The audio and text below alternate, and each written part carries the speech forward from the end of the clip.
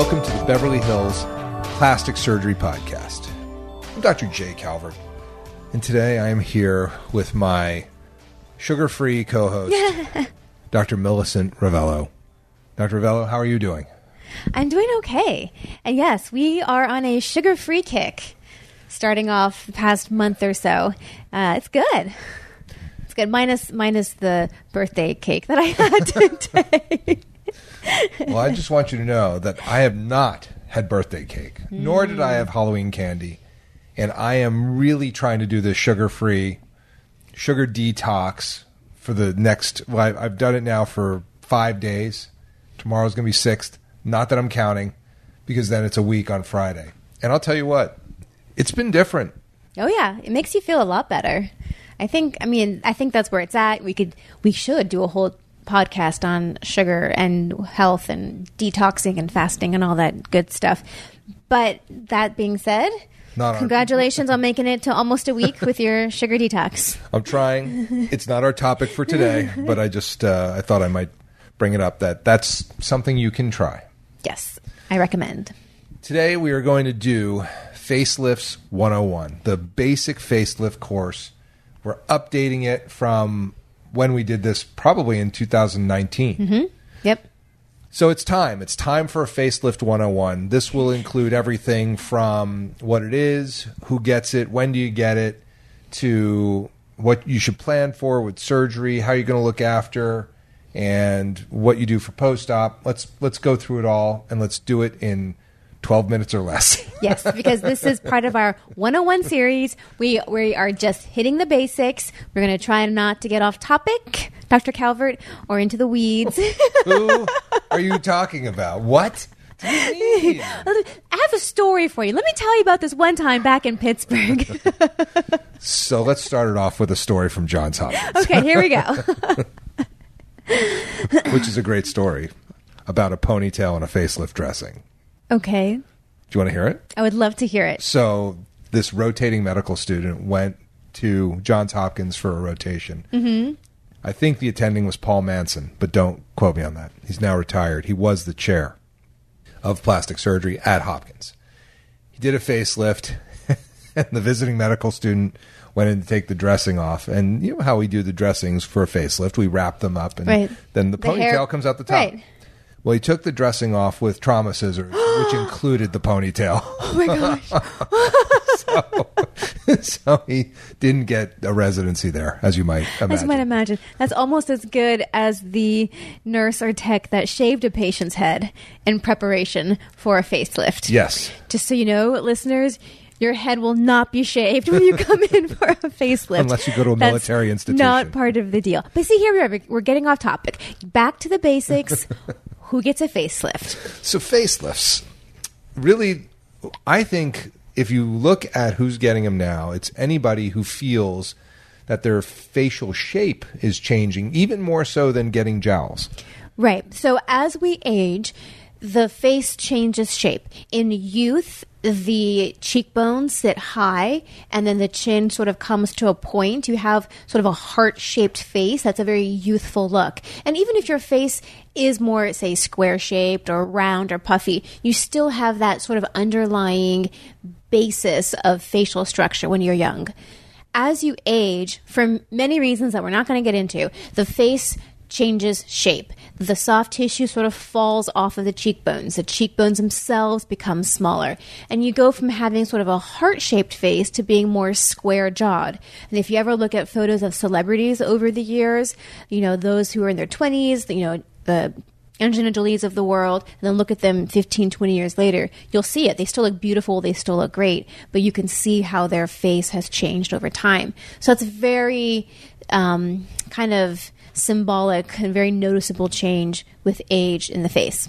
Yeah, and that's when to get it. So it's typically, you know, I'm doing facelifts on 45-year-olds, 43-year-olds, 47-year-olds, obviously in the 50s. I think once you're into the 60s, you certainly can get it, but like you're kind of late to the game on the facelift. You can do it and you should do it, but earlier is better. You get better results. They last longer. And the facelift isn't just a facelift. It's a misnomer. It's really a jawline defining procedure that lifts the face and the neck in conjunction. And everybody always asks about, oh, can I get a mini? And I, of course, say yes, because there's no such thing. The mini facelift is just a facelift done with a more limited incision. And people like to downplay everything. Nobody wants to say, oh, I'm getting a facelift. Right. They want to say, oh, I'm getting a mini. I'm getting a mini oh, he did a facelift. mini for me. I hear that all the time. And you look, there's a full facelift incision. Yeah. So whatever you need us to call it, we will call it that. We can call it they have all these new marketing terms. People will come in and they'll say, oh, do you do the aura lift? Do you do a ponytail lift? Do you do this lift, that lift? They have all these names for it. It's all the same thing in different packages. There are ways to lift the face that can you include the endoscope from above. You can do the traditional ear, in the tragus kind of incisions in front of the ear. I prefer to do the one behind the tragus, and that's hidden in the creases, way up into the hairline. I've done this where I've done just the behind the ear and then done endoscopic. That's what I think is known as the ponytail facelift. You can do whatever you want. But you have to make the diagnosis of what is wrong with your face so that you can treat it with the operation. That's really the key.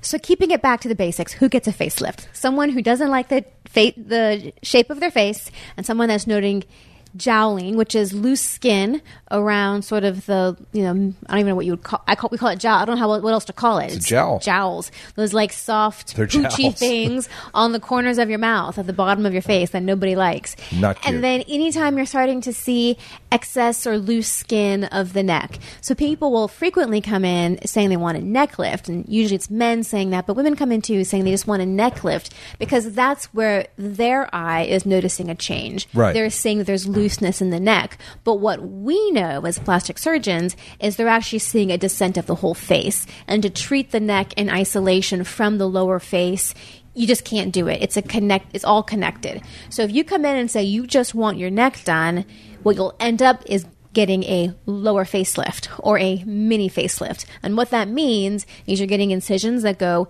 right along the ear, as you said, underneath, behind the ear, but you're not getting an extension into the temporal part of the forehead. You're not getting to the brows or anything like that. You're just focusing on basically everything from the cheekbones down.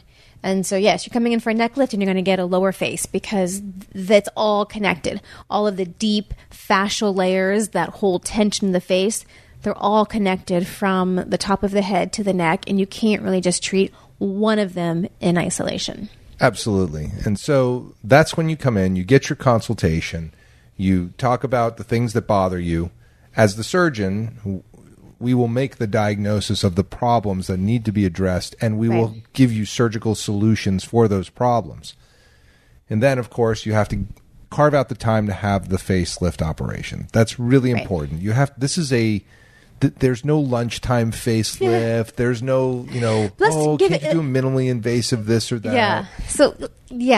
So let's just do one quick detour onto all of the other non-invasive techniques, because usually when people come in asking for a rejuvenation, they rarely come in asking for the facelift first. They want to know what else can we possibly do that's not a facelift. That's true. And so that is true. They want to know about everything else. And the everything else includes thread lifts, which is sometimes called a lunchtime facelift, where you put some threads into the skin and you pull it tight, and it lasts for about 8 to 9 months. And maybe you can do it on your lunch break. Yeah, they Results work, but they're not so, and they don't last. They don't last, but you don't have to have surgery. But you don't have to have surgery. You can do the things like we are doing here with the Face Tite and the Morpheus, more aggressive energy laser treatments that tighten the skin, and they do work, and they're good for maybe the person that's not quite ready for a facelift yet, but they in no means take the place of a facelift. So there are options, but they, I will tell you, are limited.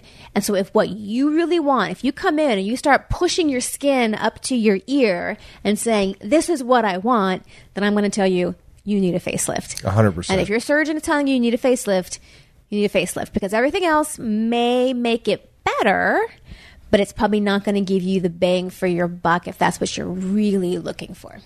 The other thing that you'll hear a lot about is the facelift technique.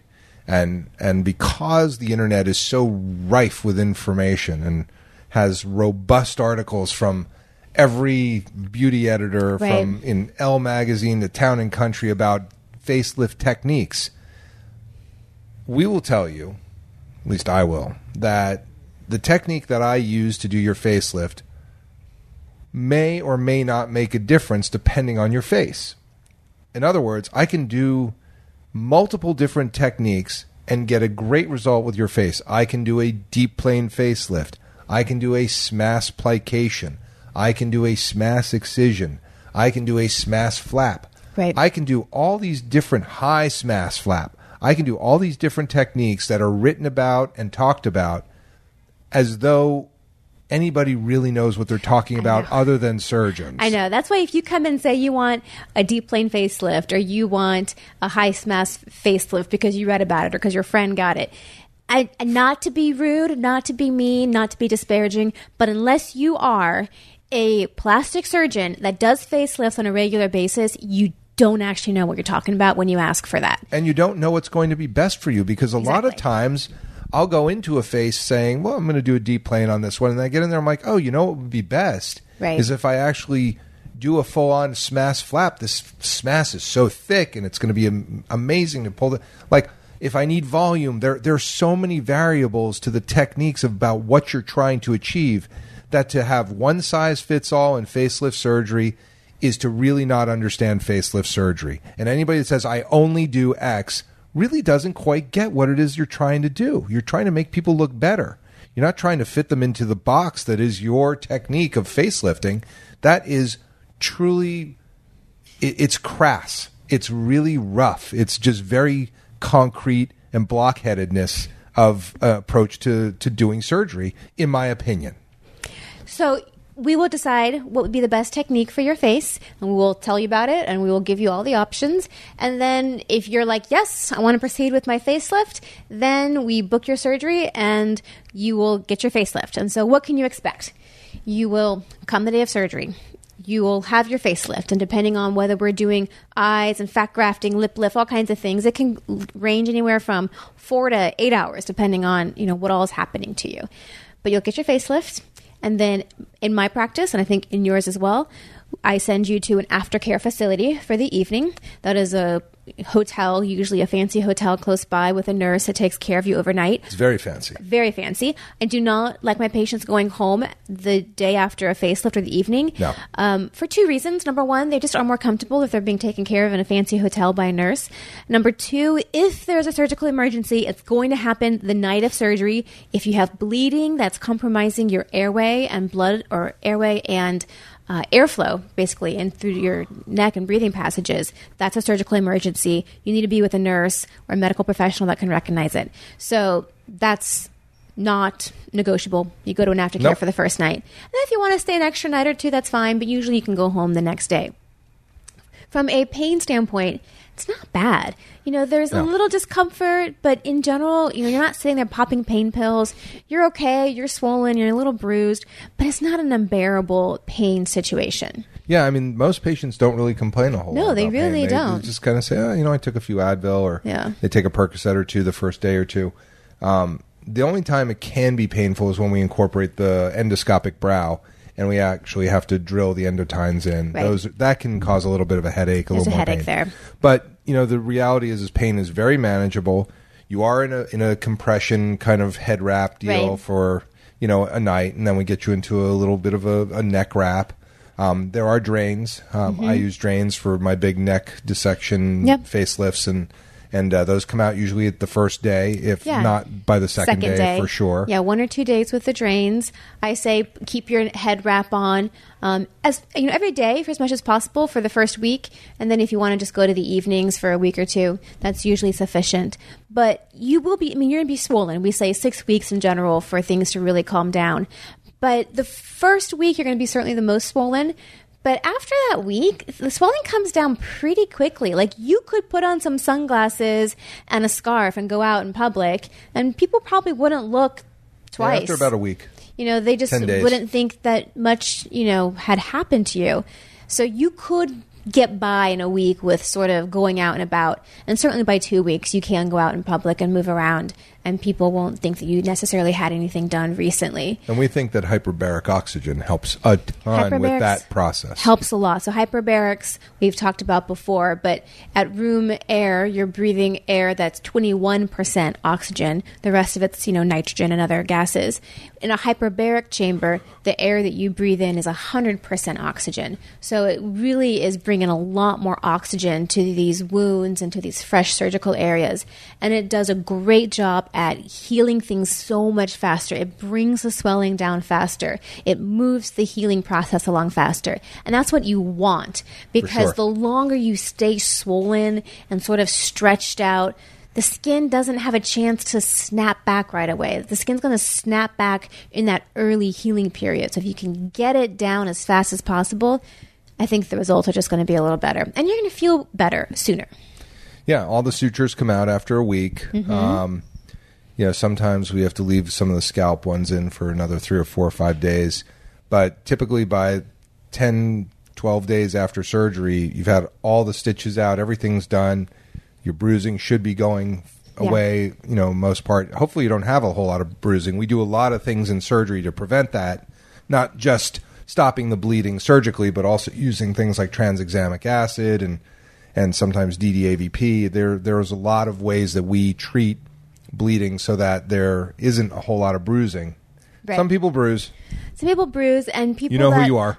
People that are at higher risk for bleeding and bruising tend to be men, people who have problems with blood pressure. So if you have high blood pressure, that really has to be treated before coming to surgery, because the higher the blood pressure, the higher the chance you're going to bleed, and you're going to have some complications. So men, people with high blood pressure, or just prone to bruising in general, are going to have problems.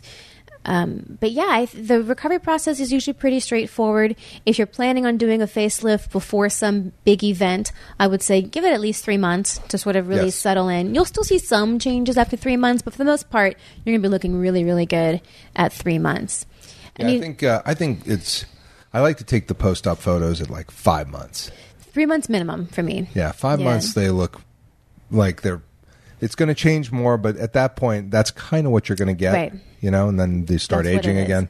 And that's the thing. So the aging process is going to continue. We have not stopped the aging process. We have not figured out a way to reverse gravity after a facelift. So gravity and the aging process is going to continue to work on your skin and on your face. It's just the clock's been sort of set back 10 years. Yep. And so you will continue to age, and you're going to probably need to revise that facelift depending on what age you had it. We've been talking a lot about getting facelifts earlier in your 40s. That just means you're probably going to need an extra facelift. These have a shelf life of like 10 years. So there's a chance that you're going to have to maybe have, 2 or 3 if you really want to keep it up. And that's fine. You can keep having facelifts. That's totally fine. Revision facelift will be another 101, but we're going to stick with just the face and neck for now. And then you'll follow up with your surgeon, but then you'll also get on a little bit of a maintenance and maximization program with the lasers, Botox, and fillers to keep it looking awesome. Because here's the thing. We can do a lot with the facelift in terms of repositioning the soft tissues and restoring that youthful shape to the face. But if the skin on top of the face has a lot of sun damage, or if someone's been a smoker, or there's just a lot of coarse skin, it's going to compromise the results. So either treat the skin first, hit it with a series of laser treatments to resurface it, or afterwards. You can do it either way. But if you ignore the skin that needs to be treated and just do the facelift, you're going to have a suboptimal result. The idea is to really make sure that skin it's the icing, it's the bow on the whole thing, because that's what people see. They notice your skin. They don't necessarily know that you've had a facelift, but they notice your skin. So certainly don't neglect that. And that's a segue into, I have so many people say, oh, gosh, I would love to have a facelift, but I don't want to look like my friend, or I don't want to look like, the ladies that I saw. I hate to disparage Texas, but I had someone say that to me the other day. I used to live in Texas, and oh my gosh, the facelifts I used to see there. Look, this is where I go back, befores and afters. Go look at people's results. Everyone's going to have a different look to a facelift. In this office, it's going to be a very natural look. Yes. You're not going to look like you've been pulled to the moon. It's going to be like you, but 10 years ago. You 10 years ago. It's going to be a soft, more rejuvenated look. People may not know that you've had a facelift. Just think you'll look better, look more refreshed. That's the idea. Not that you look like some crazy, freak on a 80s soap opera. Oh, man. I mean, that's the truth is you see bad facelifts because you see them. They're obvious. Right. You don't notice all the really good ones that have been done. That's right. You don't. Yeah. I mean, people don't notice who's had a facelift if it's a good one. They just think that, oh, that's a nice looking person or whatever. Right. They don't Gosh, sit they there look and go really good for their age. Yeah. or they don't know their age, so they don't even know that they shouldn't be looking that amazing. So, Right. And that is the truth. You don't notice the good ones. And that's also sort of a reason to maybe do it sooner rather than later. There's lots of reasons to maybe do it sooner rather than later. But you can get away with it in your 40s, maybe early 50s. People not necessarily knowing that you had a facelift because you don't look dramatically different. You just look better. Whereas if you're in your 60s and your neck's, touching your chest and the jowls are down below you, it's going to be very obvious that you had something done. And that's a little bit harder to get away with. Well, Dr. Ravello, I think what I would say to our listeners, though this is Facelift 101, we have done no less than 10 other episodes on facelifting and neck lifting and facial rejuvenation. So I would encourage you to go back and binge listen or binge watch on YouTube. It turns out a lot of people watch our YouTube channel. Mm-hmm. That's true. That's a good thing. Yeah. It should be a TV show. Call the networks, find out when we start. We'll show up and do this on TV. It'd be just fine. But go back and binge listen to those episodes on facelift technique. There's a whole thing on deep plane facelift. Mm-hmm. There's a whole thing on revision facelift. I think there's a SMAS one out there. There's a SMAS one out there. Whatever you want. Yeah. We've got all those things covered so you can get the information. And if you have questions, obviously, send us a message through our Instagram. You can DM us or through our Instagram channels, and we'll go from there. Do you have anything more on Facelift 101? No, I don't think we talked about the complications. That's always a good one to know about. All we should do that. Have complications, and it's important to know that going into it. In general, 98% of patients do great and don't really have too many issues. But some things do happen in the very beginning, like we touched on. You could have a hematoma in the neck. Hematoma is most common complication. Which is it can be an airway emergency. If it gets large enough and it's compressing your airway, that is a surgical emergency, and that usually happens in the first 24 hours or so. That's an immediate return to the OR, evacuate the hematoma. And then that's usually it.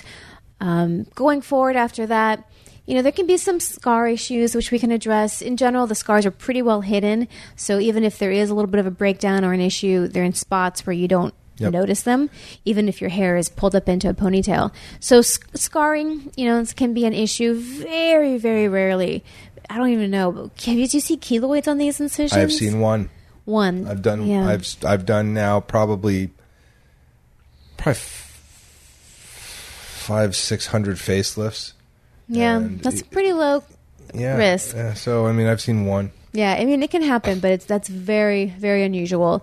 And then in terms of the deeper structures, there are nerves, there's facial nerves that are very much in the path of the surgery. So every once in a while, those little nerves will get traumatized and they don't like being moved and shaken around. And so you can have usually a temporary paralysis.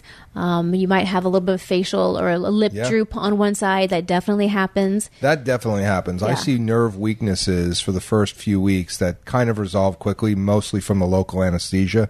Sometimes they can persist. I haven't seen anything permanently. Right. For it to persist permanently, the nerve would actually have to have been cut or severed. Or really beaten up. And that's just not that common. It certainly can happen, but usually the ones we see are of the temporary variety, and while it can be disconcerting to you at the time for sure, know that in general they all get better on their own after a few weeks. Hair loss around some of the incisions. That I have seen. Because some of those incisions are tucked into your hairline. And so sometimes, yes, you can see some hair loss around those. I've seen in the back of the scalp. That's not terrible, but it's, you prefer not. That's not common, again, but you should, like, when you get your consent forms, read them. There's a reason all that stuff's on those consent forms. Because it's happened to someone. Because it happened to somebody. Yeah. You can't consent for malpractice. So, those things do happen. And when they do, you need a good surgeon who's going to take care of you. That's why you go to a board-certified plastic surgeon who's on your team, and the board-certified facial plastic surgeons. These are the two specialties that I think really can do facelifts in a safe and effective manner. I think if you're going to somebody that's, some other specialty and they've taken time to learn to do facelifts, maybe not. It's really iffy. I mean, remember the statistic. There are, 7,500 board-certified plastic surgeons in the United States of America. There are 45,000 people practicing plastic surgery. The statistics are not good that you're winding up in the right kind of an office. And I think there are only like 12 or 1,500 board-certified facial plastic surgeons. Right. It's not a ton of people that are really qualified to do this. So make sure you do your research on who's doing your facelift. We're available. We'll help you, but to do your facelift. But if you don't live here, you got to find somebody that's really got game. Right. And then, as we always do in these 101s, we do talk about the cost because that's a very real thing. And again, this is it's about $1 million. Regional. $1 million. It's very regional depending on where you are. So prices across the country are going to vary. Beverly Hills prices are certainly not applicable to most of the rest of the country, but places like New York, San Francisco, they're going to have similar price points as well. So the thing is, any plastic surgery is going to be a huge range, but I think in facelift surgery there's a huge range. Right, because it depends on the specialty and the expertise of your surgeon, how long they've been doing it, right, and the zip code you practice in. And so here, I think a facelift will range anywhere from $20,000 to $200,000 in LA. In the Beverly Hills area. Yes. Yeah. So that's a huge range, but I would say the lowest you're going to find it is $15,000-$20,000, and then all the way up to $200,000 plus. Yeah. And then the people in Beverly Hills have been doing it for 25, 30 years. They're going to be closer to the $80,000-$100,000 range. Right. I recognize these prices are ridiculous. Other parts of the country, a facelift is $15,000. Yeah, $12,000-$15,000. So $10,000. I know some parts of South Carolina, North Carolina. It's $10,000, $12,000, $15,000 as a very expensive facelift in those areas. So just, again, it depends on where you practice. It doesn't mean necessarily that one is better than the other just because their prices are more. No. But usually it does correlate with experience and how long they've been doing it. So do your homework, figure out who your surgeon is. Do you get along with them? Do you like the results? And then, figure out what you're willing to pay for it. Yeah, and that is it's an elective procedure, so you're gonna pay for that. You're gonna pay for aftercare, hyperbaric oxygen. It is an expensive endeavor, but man, does it look good when it's over. Oh, and I've said this before. I tell my friends now, start putting away your pennies for your facelift, because when you want it, when you need it, you're really going to want it, and you're going to be so happy when you get it. And that is not the time for you to start saving for your facelift when you already want it desperately. So start saving for it ahead of time. And there you go. What else? Anything else? We're trying to keep it short and sweet, keep it to the basics. Certainly, if you want to dive deeper, you can go back to any of our other Faceless podcasts. We have all the information there, but we just wanted to kind of give a little update on where things are. Give our Facelift podcast a facelift. Definitely. Oh my gosh, nerds. Well, in that case, this is the Beverly Hills Plastic Surgery Podcast, coming to you from the 90210. If you like what you heard on the Beverly Hills Plastic Surgery Podcast and want to get in touch with either Dr. Ravello or myself, this is how to do it. You can reach me at the website, ravelloplasticsurgery.com. You can reach out to the office directly through the website with any questions or consult requests, or you can call the office directly at 310-954-1355, and you can reach me on Instagram at Ravello Plastic Surgery. And to reach me, the phone number is 310-777-8800. My website is drcalvert.com, drcalvert.com, Instagram, Dr. J. Calvert. And of course, you may want to check out our YouTube channel for the Beverly Hills Plastic Surgery Podcast, which is simply that, Beverly Hills Plastic Surgery Podcast. Hope to see you all in the office very soon.